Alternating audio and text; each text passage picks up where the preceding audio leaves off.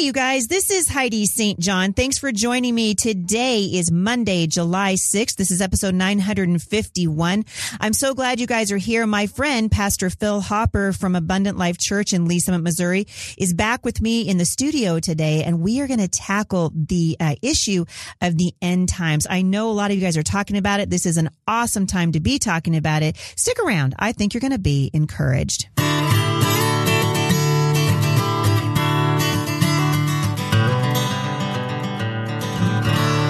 Hey, before we get started today, Bristol, Indiana.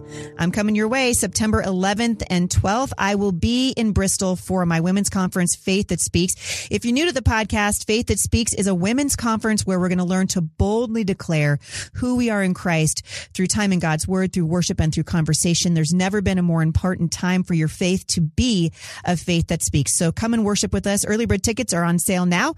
You can go to HeidiSt.John.com/event for more information. Also, our Bible study kicks off today. Come and join us for our new summer series, Even Now. We are studying profiles in courage from the Word of God. And it always starts on the first Monday of the month, and that's today. So join us over at momstronginternational.com.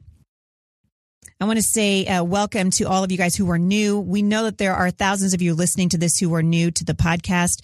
I'm so glad you guys are here. It is my heart to talk about the intersection of faith and culture and how does our faith impact the culture. And one of the, I think, key voices in the discussion on faith and culture right now is my friend Phil Hopper. He's a senior pastor at Abundant Life Church. We met through a mutual friend, and I started actually watching his sermons before I ever met him. My friend was sending me, Steve Lambert was enthusiastically sending me links every single Sunday. You got to watch this. And so I started watching, and I found myself just standing and applauding and amening, all the way from Vancouver, Washington, to this brother who was so boldly proclaiming the word. And we're going to talk about Revelation today. Phil is the author of 2 books on spiritual warfare, Defeating the Enemy and Weapons of Our Warfare. I will link back to both of those books in the show notes today. But he's got an incredible voice for such a time as this. And I'm so happy that you're here in person with me, Phil. Welcome back to the show. Always exciting to be with you, Heidi. Thanks again for the opportunity. You're so welcome. You have a passion to teach. I mean, you're a true teacher, right? And as much as I've watched you online and watched your ministry and have been privileged to work with your ministry team, you're not only a teacher, you're also a shepherd. And this is evident just to see how you've grown the church and the respect that you have, I think, endeared to yourself over time, you and your family. And one of the things that you have been passionately speaking out about is getting the church ready for the end times. We alluded to this a little bit on Friday when we were talking about Hebrews 10:25, where the Apostle Paul said, "Don't forsake the gathering," especially now in the ESV and the NLT. Especially now, those words are, "as you see the day of the Lord approaching." And so, why it's so important for the church to be gathering, even if we have to go underground, which we very well could. I mean, I think that the signs are there. The church may be forced to go underground. So I would love to talk to you for the next 20 minutes just about what you see happening. Let's start in Revelation. How can we know? Here's a great question because it's going to get asked. How can we know that we're living in the end of days, in the end times? So hit us with your best, and then we're going to link back to your series in Revelation because I'm hoping everybody will watch it. Yeah. So the Bible gives us, I think, a very clear template and timeline of events on God's prophetic clock. So there's a lot of details that we don't know. The interesting thing is prophecy is sealed. In fact, God told Daniel that his prophecy was sealed till the time of the end. Only at the end would it be opened and then fully revealed, meaning these ancient prophets were given a vision that they couldn't even fully understand. You think about John, who penned the book of Revelation. He's seeing things 2,000 years in the future for which words had not even been invented. And so we only now are beginning to connect the dots in the last century of these ancient prophecies that we can say emphatically have happened in our lifetimes. Literally within just the last 100 years, some of these prophecies that lay dormant for hundreds of years. And so we live in difficult times, but yet exciting times, because unlike any other generation in all of church history, we can say emphatically that there is not one biblical prophecy left that has to be fulfilled before the rapture of the church. I'm going through 2 Peter right now, in 2 Peter chapter 3. We'll get there later this summer as I'm preaching through this little 3-chapter book. You know, Peter said, but many will come in the last days scoffing, saying, where is the promise of his coming? For all things continue today as they have from the beginning. Well, it's just silly. All things haven't remained the same. Right. Not everything is the same. Many things have changed, which is why we know we're living at the last of the last days. And Jesus gave us in Luke 21:24 a super sign to look for. In Luke 21:24, Jesus said that Jerusalem would be trampled underfoot by Gentiles until the times of the Gentiles be fulfilled. For 2,000 years, Gentiles controlled the streets of Jerusalem. The holy people, the Jews, were not in their holy city. They were expelled from the land of their forefathers, the land of Israel, 135 AD, legally could not return for 2,000 years. The Romans drove them out, and legally they could not return. They changed the name from Israel to Palestine, Philistine. The Romans were trying to erase any memory of the Hebrews ever having been there. And well, if you know anything about Old Testament history, you know the Philistines were trying to conquer the land the same time as the ancient Hebrews. They wanted that same land that flowed with milk and honey in this ancient day of agricultural economies. And so the Romans changed the name to the land of the Philistines or Palestine. That was the land for 2,000 years until at the end of the Balfour Declaration at the end of World War I. The Ottoman Empire had controlled the Holy Land for 500 years, the Ottoman Turks. And in the Valley of Armageddon, the Jezreel Valley, there was a battle between the British and the Ottoman Turks, and the British won. You've heard the old saying, history repeats itself. Yeah. Well, it will, because that famous valley, the Valley of Armageddon, is the very place the armies of the world will gather shortly before the second coming of our Lord Jesus. Well, they gathered in that very valley at the end of World War I. The British won that battle in the Valley of Armageddon, and that ended the Ottoman Empire. And the Arabs no longer had control of the Holy Land, and Israel, the Holy Land, became a colony of Great Britain. And at the end of World War I, Lord Balfour signed a declaration allowing the Jews to begin returning to their homeland for the first time in 2,000 years. And they began flooding back legally for the first time to the ancient land of Israel. And the clock began to tick. In direct prophecy fulfillment of what we had seen over and over again, promised that one day in Matthew 24, that fig tree Jesus speaks of, learn the parable of the fig tree. When his branch is yet tender and putteth forth leaves, so you know that summer is near, so all these things will be fulfilled. That generation that sees that fig tree put on leaves would not die. They would still be alive. The fig tree in the Bible is the symbol of the national life of Israel. And for 2,000 years, the fig tree would lie dormant. It had this appearance of death. It was not alive. And remember, Jesus had cursed the fig tree. Yes. Just about 3 chapters earlier. And it went dormant because it had leaves but no fruit. And Jesus prophetically curses it, and it immediately takes on the appearance of death. And for 2,000 years, Israel looked as though they were dead. They were dormant. They were a people without a place. But God promised to one day regather them from the nations, and they did at the end of World War I with the Balfour Declaration. The fig tree began putting on leaves, a sure sign that that tree was coming back to life. What happens at the end of World War II? Britain decides we don't want it anymore. It's too much to hang on to. Here you go. Here you go, Jews. If you want it, you can have it. It's yours to hang on to. What year is that? It's 1948. They were reborn as a nation. That's when most prophecy scholars would argue that the fig tree put on its leaves, from 1948. Now, people ask, well, could it be 1967 when they took back Jerusalem? Possibly. Those two signs, though, prophetically tell us that we, the generation of believers today, unlike any other generation before us, could live to see the second coming of Christ. You have the super sign in 1948, Israel miraculously reborn as a nation. Never happened in all of human history. No nation has died to be resurrected 2,000 years later, but God promised in the Valley of Dry Bones. Ezekiel saw it. Those dead, dry bones would come back to life, and they did. But they still didn't have Jerusalem in 1948. That wouldn't happen until the end of the 6 Days War in 1967. With that, biblically speaking, prophetically, there was nothing left that had to happen. Mm-hmm. So fast forward now, it's 50 years plus since 1967, which means every day since, we're living on borrowed time. That's right. We're living on borrowed time. Very quickly, this is the times of the Gentiles are coming to an end. The Jews rejected their Messiah, so God temporarily put them on a shelf, hit hold. Like a timeout. And then he turned his attention to the salvation of the Gentiles. Paul used that term in Romans 10. The salvation of the Gentiles, Jesus said, is now coming to an end when the Jews took back control of that holy city, Jerusalem. And very soon, he's going to turn his attention from this age of grace, or the church age, the salvation of the Gentile nations, back to the Jews, the salvation of Israel. And that happens during the tribulation, with 144,000, 12,000 from each tribe, miraculously receiving their Messiah, whom they've crucified.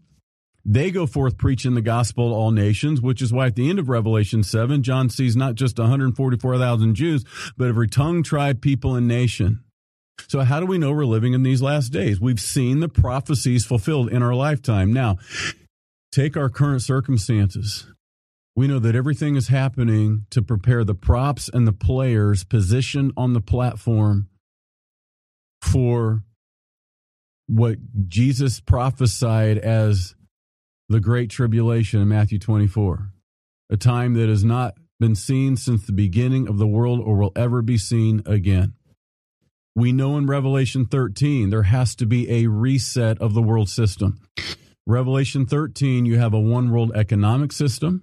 We are careening toward that right now. We really are. We are a hair's breadth away. Yes. The world economies are already linked intricately. If it hiccups in New York Stock Exchange, it burps in Tokyo. I mean, it is already related. A world economy is already here.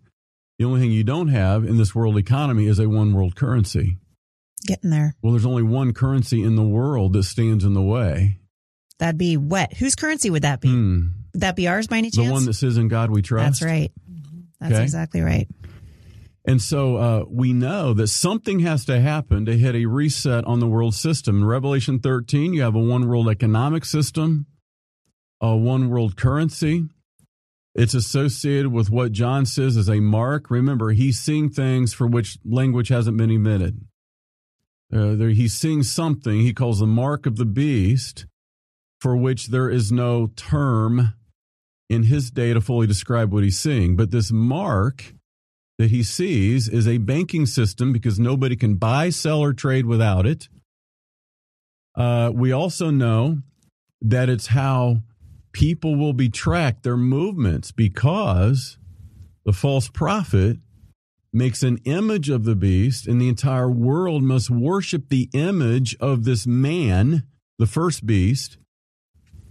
How will they know who worships and who doesn't, except that they know where people go? So I want to stop you really quickly, because a lot of the questions that we're getting, and I see this back and forth on social media, people talking about the mark of the beast. Yeah.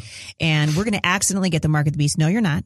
No. When you get it, you'll know exactly what it is. Is that right? So they're not going to be fooled into getting it. They're not going to go, there's no fear I had no idea. I took the mark of the beast, but I didn't know it. It's not going to work that way. You're going to know this will have everything to do with the worship of a human being. Sure. And it's not going to, they're not going to spring it on you. No, they're not going to sneak it in on you. It won't be covert. Now, you got to remember what Jesus said in Matthew 24:24. The Antichrist will deceive masses. And Jesus said this: beware of false Christs and false prophets, who will deceive many with great signs and wonders, that if it were possible, even the very elect would be deceived. Meaning, there's going to be such a time of deception and distortion that if it were possible, even the very elect would be deceived. Well, here's the point. It's not possible for the elect to be deceived. That's the point Jesus is making. He said, if it were possible. If it were possible, even they would be deceived, meaning the Antichrist, whoever he is not going to look anything like you imagine. He's not going to have 666 tattooed on his forehead. Mm-hmm. He's not going to have a pitchfork and two horns coming out either. He's going to be a charismatic. He's going to be an angel of light. Compassionate, exactly, is what Paul said. Beware, because Satan is a dark angel, but he transforms himself into an angel of light. Yep. Something's going to happen that's going to create such cataclysm among the nations, economically and politically. And out of the ashes, a leader emerges. Yes. I personally think the cataclysm is the rapture of the church. Imagine the rapture. Imagine 25 million people suddenly disappearing. So this is from the United your States. position on this, Yeah. and you and I would agree on this, is a pre-tribulation rapture, right? I mean, that's what you're alluding to. I'm is that convinced of the it. church, we're almost out of here, is what you're saying. Like, the Lord's going to come back again, and we're going to be raptured. I did a message I creatively entitled "The Rapture." that was a shocking new title. 5 biblical reasons I'm convinced it's a pre-tribulational rapture. Now, there are people who disagree, and there are biblical reasons they do, but I'm convinced it's a pre-trib rapture, primarily because Jesus has taken our wrath for us on the cross as the bride of Christ. You read, we were not destined for wrath. Correct. Yeah. Jesus took our wrath. That's right. And there are 5 other reasons. I don't have time to explain it all right now. But even if, let's say I'm wrong about that, and I guarantee I'm wrong about something, Heidi. And What? And if I live to see the Daniel 9:27 peace covenant signed, that's what starts the 7-year countdown toward Armageddon. It's not the rapture. It's the signing of the peace treaty of Daniel 9:27. The Antichrist will broker a 7-year peace treaty between Israel and her enemies. If I'm alive to see that, you're going to start your clock. I will publicly say I'm sorry. I missed it. I'm wrong. Here's the point. I'm ready to get raptured. I'm ready to go through tribulation. Yeah. I don't care. Either way, I'm ready. Right? I don't think I'm going through the tribulation. But that's not to say we can't go through a lot of tribulation. I believe the church will go through intense tribulation even before the rapture. Jesus takes us out because of the rapture. In the same way he raptured Enoch in Genesis 5 as a picture of the church before he brought worldwide judgment in the days of Noah. I believe we are raptured so that we will not be here for that worldwide judgment coming. Okay? What are we seeing currently? We're seeing the props and players position for that 7-year tribulation, political and economic system. There's a world leader emerges, and out of the ashes of that cataclysm, crisis always creates leadership. How did Napoleon come to power? Economic cataclysm in France. People were starving. How did Hitler come to power in Germany? Economic cataclysm. The German mark was worth nothing. They were wheeling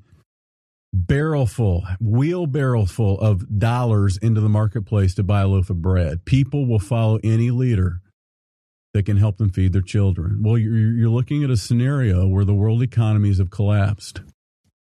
That is the reset, and I believe it's the rapture that is the death knell on this world system. Imagine millions of people disappearing suddenly. Panic, pandemonium. And out of the ashes, a world leader emerges that unites the nations. By the way, what is the stated goal of the United Nations from its inception? To unite the nations.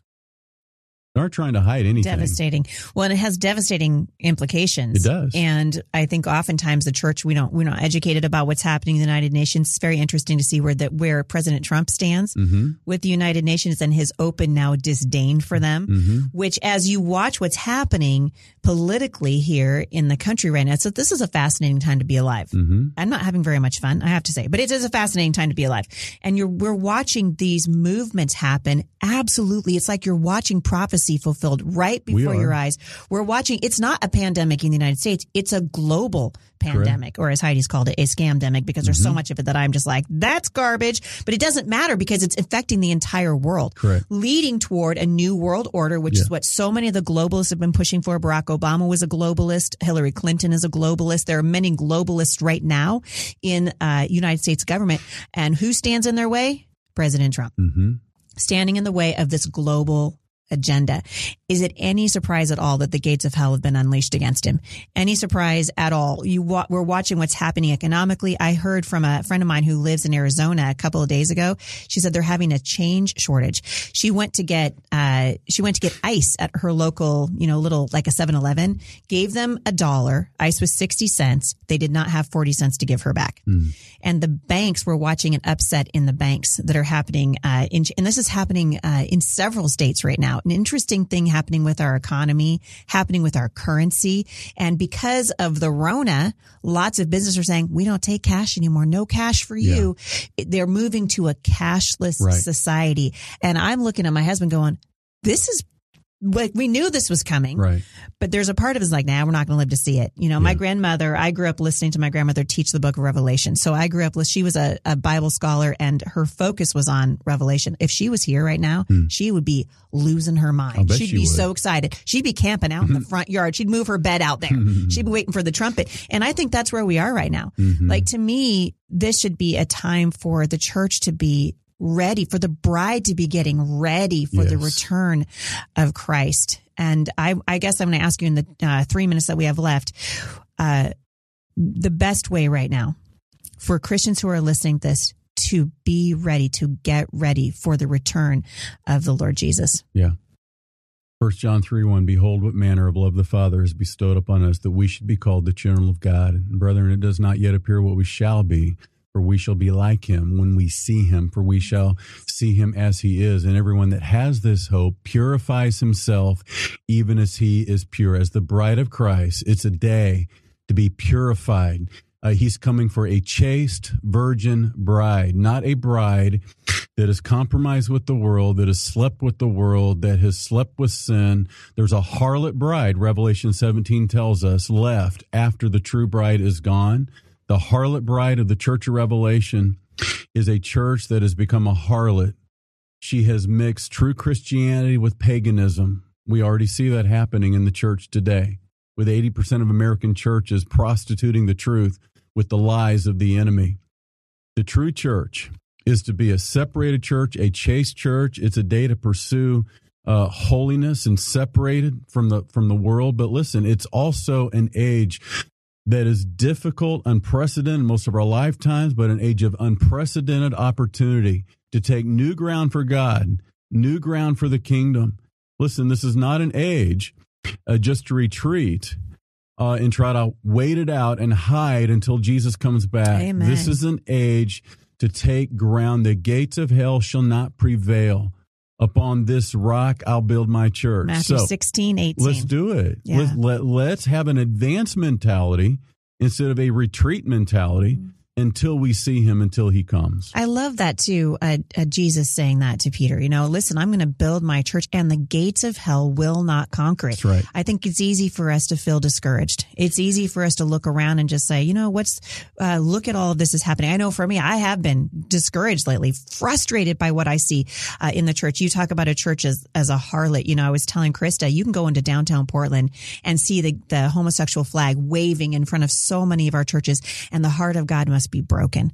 I wondered, as he looked down and weep at what we have done to our witness, what we have allowed. I keep thinking of, you were talking about all the different things that we take the gospel and, right? The gospel and social justice. So certainly we're watching the church swept away by a lot of leaders right now, swept away by the gospel of social justice. Mm-hmm. And we've forgotten what we're here to do. Right. It has to be about the gospel and that chaste church. It's a time for the church, a call to repentance. Yes. To say, Father, forgive us. We have sinned against you. How can we turn the ship around? And I think we do it by living as God told us to live, to be committed fully to the inerrancy of Scripture. When God says something in His Word, He means it. Yes. And to take Him at His word. You and I have talked about this, over the years. The churches right now are doing theological and doctrinal backflips. Mm-hmm. To arrive at positions that are really in opposition to what the Word of God teaches. Right. And if you're in a church like that, listeners, if you're in a church that has compromised the Bible, now's the time to run from that church, that's isn't right. it? Yeah, that's right. Yeah. So, the encouraging thing, listen, I've been honest too. Listen, I've been just downright depressed at times. Yeah. I've had moments in the last 2 or 3 months of deep discouragement. How can you not be when you look at the world? Can you imagine the heart of God? Yeah. I mean, I think as a believer, we carry the heart of God. Mm-hmm. He's broken hearted for our nation and the nations. At the same time, listen, God hasn't stopped moving. He hasn't stopped marching. He hasn't stopped healing and redeeming and saving and setting people free. And at the same time, there are riots. There is revival. Mm-hmm. And we know there's an end times revival. Takes place in the tribulation, begins with 144,000 Jews, Revelation chapter 7. They take it to all the nations, tongue, tribe, people, and nations. I'm convinced that we are near enough to the tribulation, to the rapture, that we could see the front end of that revival. The Spirit of God is moving even now. And so, discouraged over the sin and the distortion and the deception and the spirit of Antichrist that seems to be on the move. And it just feels like righteousness is retreating and wickedness is winning. But we have to remember, we are on the winning side. That's right. That's right. When you're on God's side, you are on the winning side. Yeah. So keep your eyes on the long view, not the short view. Yeah. I love that. And I think it's a reminder. I so love your heart, because this is where that shepherd in you is so very clearly seen. So you've done a great job of teaching. You know, this is what the Bible says. This is what we're looking at. And then the shepherd in you says, I know this is hard. Right? Who Jesus totally understood, right? Jesus was the one who wept in the Garden of Gethsemane, so full of anxiety over what was coming that he literally sweat drops of blood. He wept over Jerusalem. He wept over Jerusalem. And I think I'm talking to so many people right now who are on the verge of tears all the time. You know, they did live at this level of, it doesn't take anything to make me cry. And that's how I am right now, certainly. I mean, just because our hearts are broken for what we see happening. And God understands that. You bet. He understands our weakness. He understands our sorrow. We've been saying for years over here, if it breaks God's heart, it should break our heart too. And so if your heart is broken, God is saying to you, listen, he identifies with that brokenness. He identifies with it. And he says, I've given you my Spirit. Right. And he didn't come as he doesn't give us peace like the world gives us. So that peace that passes understanding is a peace that we can have even in a time right now where we can clearly see. Anyone who's got any discernment at all, any spiritual eyes to see, can see we're coming up on something big. Right. And God said, I'll never leave you. I'll never forsake you. My peace I'm going to give to you, not as the world gives. He said, I have a different kind of peace. And we have access to that as believers. And we're going to have access to it until the Lord comes again. And that gives me comfort. Amen. And also knowing, one of the reasons I love you so much and your wife is just this camaraderie of saying, it's okay for us to say that this is hard. And then we link arms and we say, greater is he who's in us than he who's in the world. And we're going home. Amen. And I'm living for that, man. I really am. I'm waiting for the trumpet. I think it's been too easy as Christians in Western civilization. We get this world is our home. So we live for the now. We live what we can see. And we know heaven's going to be great. That's awesome. But that's so much later. I don't have to. No. We need to have the long view. If all you have is the short view of now, it's hopeless. Have the long view, the eternal view. We are priests and kings, Revelation 1:6. We are priests and kings, Revelation 5:10, and we shall reign on the earth. There is a kingdom that is coming that will be without end. No more suffering, no more sin, and life is but a vapor. And in a blink, we're going to be standing before him. Take heart, prepare yourself, don't waste your life. Live with an advanced mentality. We're not going to retreat in the face of the evil and the depravity. We're going to take more ground for the king until the king comes and take what's left. That's right. And be encouraged, because we're going to win this thing. I love that you said anyone who's read to the end of the book, that's what Billy Graham used to say. I read to the end. It's going to be okay. Yeah. We're going to be okay. And in the meantime, we have an opportunity to prepare ourselves for the coming of the Lord, to be that bride that is chaste and ready to have him call us home, because that's what we're waiting for. And that's encouraging. Amen. And in the meantime, I'm thankful for voices like yours. I think more important probably now than ever, just to be able to stand in the gap and shepherd God's people through such a time as this. So thank you so much. It's encouraging. I want to point people, you have recorded, it's a couple years ago now, right? Yeah. Recorded a series on Revelation as At the Well. And I've been watching this with my family. I'm filling up notebooks from watching this. Where can people find that teaching if they want to hear it? It's livingproof.co, and go to our sermon page, and they'll see the whole Revelation series there from start to finish, line by line, verse by verse. They can also go to philhopper.org and they can find the Revelation series there. It was about a 2-year project altogether. There are a lot of videos. So if you think you're going to go there and watch it in the evening, you're wrong. Yeah. But I'm encouraging you, and we've been doing this for a long time. They can also get access to handouts and things like that, right? And I think like it used to be a great thing to do, like on a Thursday night, just start a group in your house and say, look, every Thursday night, we're going to watch this video. You guys are going to be amazed at the unfolding that happens. I mean, I grew up listening to Revelation from my grandmother, and I'm listening to you and I hear echoes of her, and I've wept listening to your teaching because it's truth. Yeah. It's truth. And we don't have to be afraid. We don't have to be afraid. The Lord's coming back for his bride, and he's coming back soon. And, Revelation, it comes from the Greek word apocalypsis. Everybody thinks that's a scary word, apocalypse. It sounds like doom and gloom. No, apocalypse, that word means unveiling. Revelation is where Jesus is unveiling the last days. And everybody thinks, Revelation is full of bad news. No, for the believer, if you're a believer, it's full of good news. Yeah. Now, the idea there's good news means there's also bad news. If you don't know Jesus, Revelation is really bad news. It's about the judgment of God falling finally upon men and women who have rejected the grace of God. But on the other hand, for those of us that know Jesus, our sins are forgiven. We've been born again. Amen. We have a different Father. We're in a different family. It is an unveiling of the kingdom of God that's going to be without end. It's full of good news. It should be something encouraging to us all. Yeah. Exciting times ahead for sure. Phil Hopper, my friend, you're a gift to the Christian community for sure, to Lee's Summit. I'm a little jealous, but I'll keep watching you online since I can't go.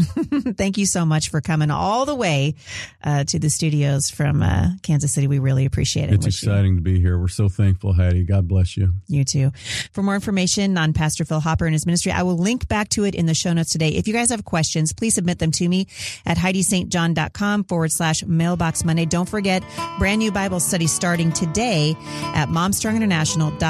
You can join over 17,000 women studying the Word of God with me. You guys, there is hope and healing, and it's found in Jesus. Stay faithful, everybody, and I'll see you back here tomorrow. For more encouragement, visit me online at thebusymom.com.